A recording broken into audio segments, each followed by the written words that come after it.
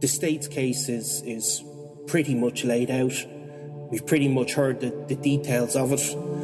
Whether there'd be any defence from any of the three that are facing charges where they, in theory, could, get on the stand and say they're not guilty, the individual people, that's not going to happen. I'm Nicola Tallant, and you're listening to Crime World, a podcast about criminals, drugs and the sins of the underworld in Ireland and across the globe. A jailhouse confession by an inmate claiming that he was the Regency shooter and not Gerry the Monk Hutch was described as a curious development in the murder trial today by lawyers for the state who revealed they'd disclosed a document to the defence. Crime World understands that the document is in fact a statement made by a convicted criminal to a prison boss in which he says the wrong man is in the dock. The peculiar development is not expected to derail the Regency trial, which the court heard will wrap up within 2 weeks, although it will have to be investigated.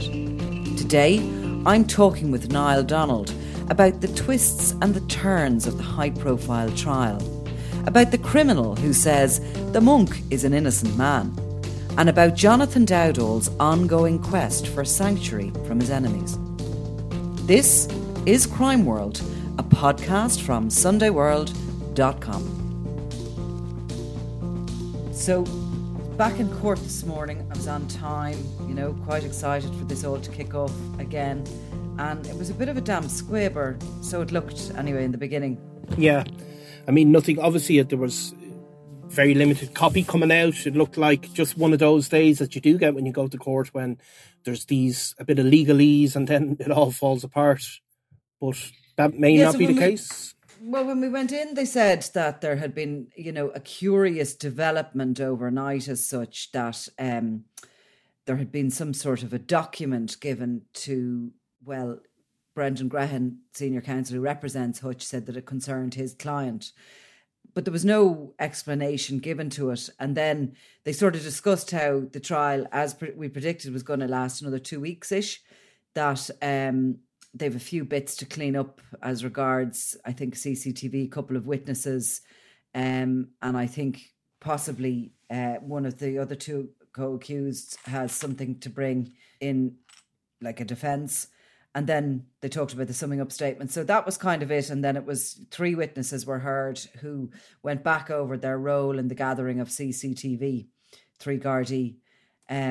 So that was it. And off we went. But I was curious about what this curious development was and what the note was, Yeah, it was described as something falling out of the sky. By the defence barrister. So yeah. So anyway, I found out. I made some communication, shall we say, with some sources of mine within the prison system. We'll say no more than that, but it appears that a prisoner, a convict, has made some sort of a jailhouse confession, claiming that he was the gunman at the Regency and Gerry Hutch wasn't the gunman, and that the wrong man is in the dock. I mean, bizarre to say the least. Yeah, it's just, again, the Regency trial, whenever you think it's going to settle into a kind of boring court case, something exciting happens. It's certainly like, I suppose there's a couple of things to look at it. Like when these trials do go on, you do get people. Sometimes it's not unheard of across the world for people to confess to them when they're generating that amount of publicity. Is that fair to say? But it seems to be quite a man has come forward. He's in the prison system. He's from North Dublin and has a number of serious convictions. We're not going to discuss his name, but he would not have been suggested as the Regency beforehand, and he's definitely not a suspect. I have heard the name. We're not going to go into it here for the purpose of the podcast, but he's certainly never been named in regards to a suspect for the Regency Hotel or been anywhere near the kind of investigation. So an odd one, and I believe that he's made a statement to the governor of Portlaoise Prison in relation to what he claims, like it's in relation to this sort of confession. Yeah. But it doesn't seem to be, from the impression we got in court today, it looks as if it'll kind of be settled in that. I don't think Gerry Hutch's legal team are going to make a big deal of it, and I don't think the prosecution are going to make a big deal of it, but they did disclose it yesterday or within the last 24 hours, presumably because from a legal point of view, if this thing is sitting there and they didn't disclose it, and, you know, if there was a conviction or anything like that, that could be used, I imagine, in an appeal if they didn't know about it. Yeah, I mean, I think, you know, somebody confesses to a crime like murder, I mean, it will have to be investigated properly. That is just the nature of it. Like, you can't have, even if there's skepticism or something like that, it'll still have to be gone through. It's you know, from... Will that go back then to Ballymun? It'll have to go back to the Ballymun investigation team for them to investigate if there's any truth in it or not. Of course, and then instantly they look at alibis and, you know, the movements of the person who's made this confession. You know, which would, something like that could instantly rule something out, but it will have to be investigated properly. I suppose it also highlights a part of the case against Gerry Hutch where we're being told very clearly he's part of this hit team, but what he is, who he is of the 6 people involved, it's not clear that the state are saying he's one of the guys dressed as the ERU or the driver, or that hasn't, at least at this point, it's not been made clear. So that could also, something like this could sort of throw that into, you know, it could be an issue in that, saying what are we actually saying Gerry did personally do and physically. But obviously, you know, it's not, this has been disclosed to the defence, but it's not something that they've leapt on, as far as I could see from today's proceedings, but it just shows you when these trials, these really high profile trials, you know, you were going in this morning predicting a couple of weeks of boredom till you get to the crunch of it. Yeah, I'm still predicting that now. I think it's going to be a, you know, a long haul, even though it's only 2 weeks. Like, I think definitely the most interesting thing we're going to hear next are those closing speeches. I don't think what will happen in between, unless, you know, either Paul Murphy or Jason Bonney can pull something out of the hat and have something of interest in their defence. But I don't think that, you know, they seem to be talking about, before Christmas, the judge, Justice Tara Burns, did ask them for a bit of a timeline, and they said at that point 3 weeks, but now they're saying today they said 2 weeks. So whatever was causing the 3 weeks has now been cut to 2. So is this a week? You know, I know we're starting halfway through, and we had what Galan described as a false start this morning because we were in and out of court within 20 minutes really today. Yeah, but I mean, look, this is still a significant disclosure, I suppose, in a sense. I mean, I know that, you know, it doesn't, even if this guy was to be telling the truth, it wouldn't automatically mean Gerry Hutch was found not guilty. But it just shows you that these and we've had a couple of these kind of last minute moments in this trial, which often don't happen at all in murder trials. I know they happen in American TV on a regular basis, where surprise witnesses pop up out of nowhere. But we've had obviously even Jonathan Dowdall himself. You know, the case was brought even before he was made known as a witness. So we have had it in this, and it's, you know, it is a very unusual development for people to come forward. And obviously the person in question is in prison and is a serious criminal. So you have to, maybe it does have to be treated with some degree of seriousness, but an amazing development, really. Yeah, I mean, if you were watching a series, it'd be series 2, episode 6 or something, wouldn't it? And it would take up that bit and whatever, and it might seep into the preceding episodes. But anyway, that's as far as we can go with it. I don't know whether in the morning they will, you know, discuss any of this in court. I imagine not, given that it doesn't look as if Hutch's legal team are going to make a big thing out of it. But nonetheless, they'll be back onto the CCTV, I think, tomorrow, and any other bits to tie up. Today, just the three little pieces of evidence were about CCTV taken in Amiens Street, one of them. Another one was a piece of CCTV that was taken in the March of 2016 in the city. And then the third bit was just the Garda, who was the exhibits officer. So there's a guard on the investigation team is the guy who keeps a note of everywhere the CCTV moves, so where the evidence is, I suppose, when you come to trial, and who has handled it and where it's come from, etc. He had taken a holiday during the course of the investigation, and somebody had taken over from him, and he had to come back into court to give the evidence. I mean, that's the level of kind of, it's not sensational, is it?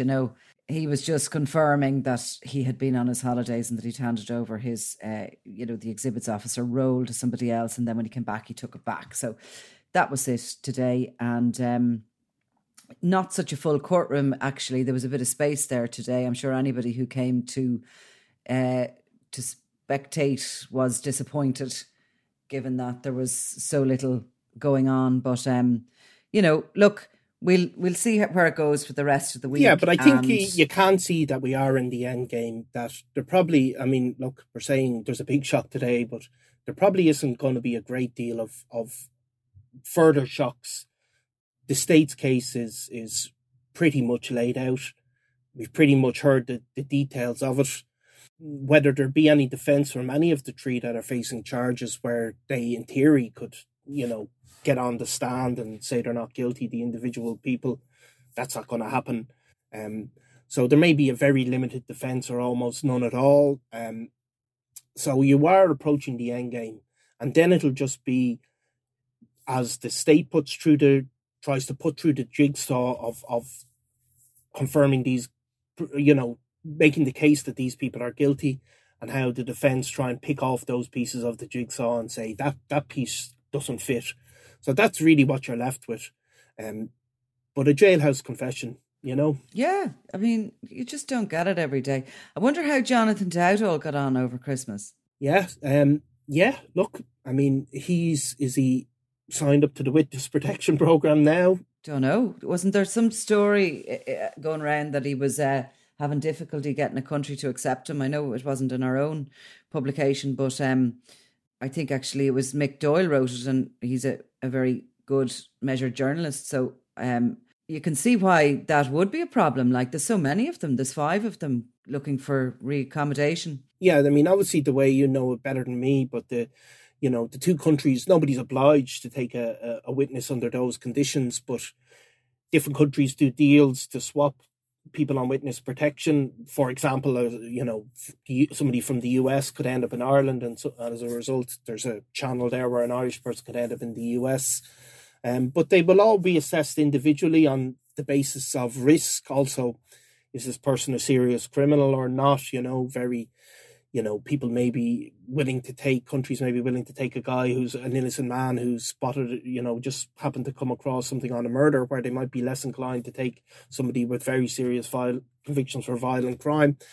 So it just shows you it's, I kind of reckon that it's much more a statistics-based thing, and I think that a lot of people who go on witness protection, there's only a limited amount that would be allowed in. Like, the most popular destination is going to be the States, and there's, or Australia, and there's only a limited amount that of witness protection from Ireland, UK, Europe that the States will take. Canada the same, Australia the same. So everybody who goes on wants the same countries, you know what I mean? And they just can't all get it.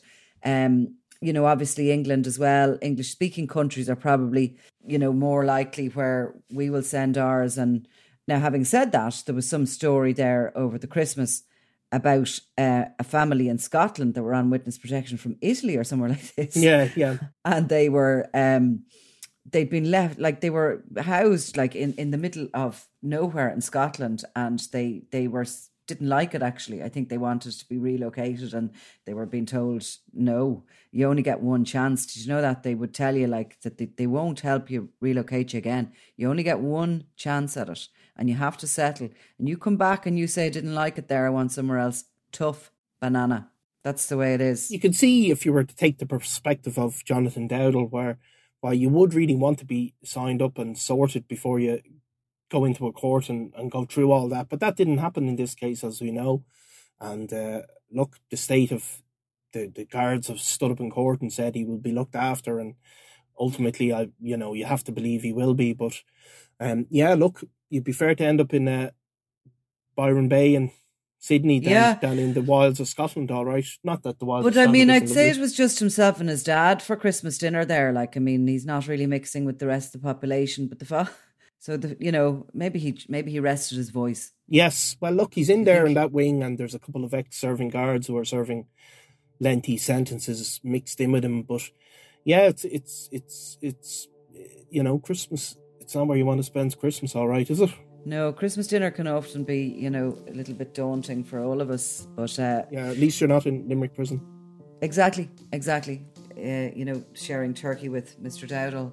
Anyway, listen, we'll come back to it, to the Hutch trial, when it is interesting enough for us to go. You know what I mean? We mightn't be tomorrow. We'll see what the evidence is like tomorrow. If it's not interesting enough, we're not going to bore the pants off people.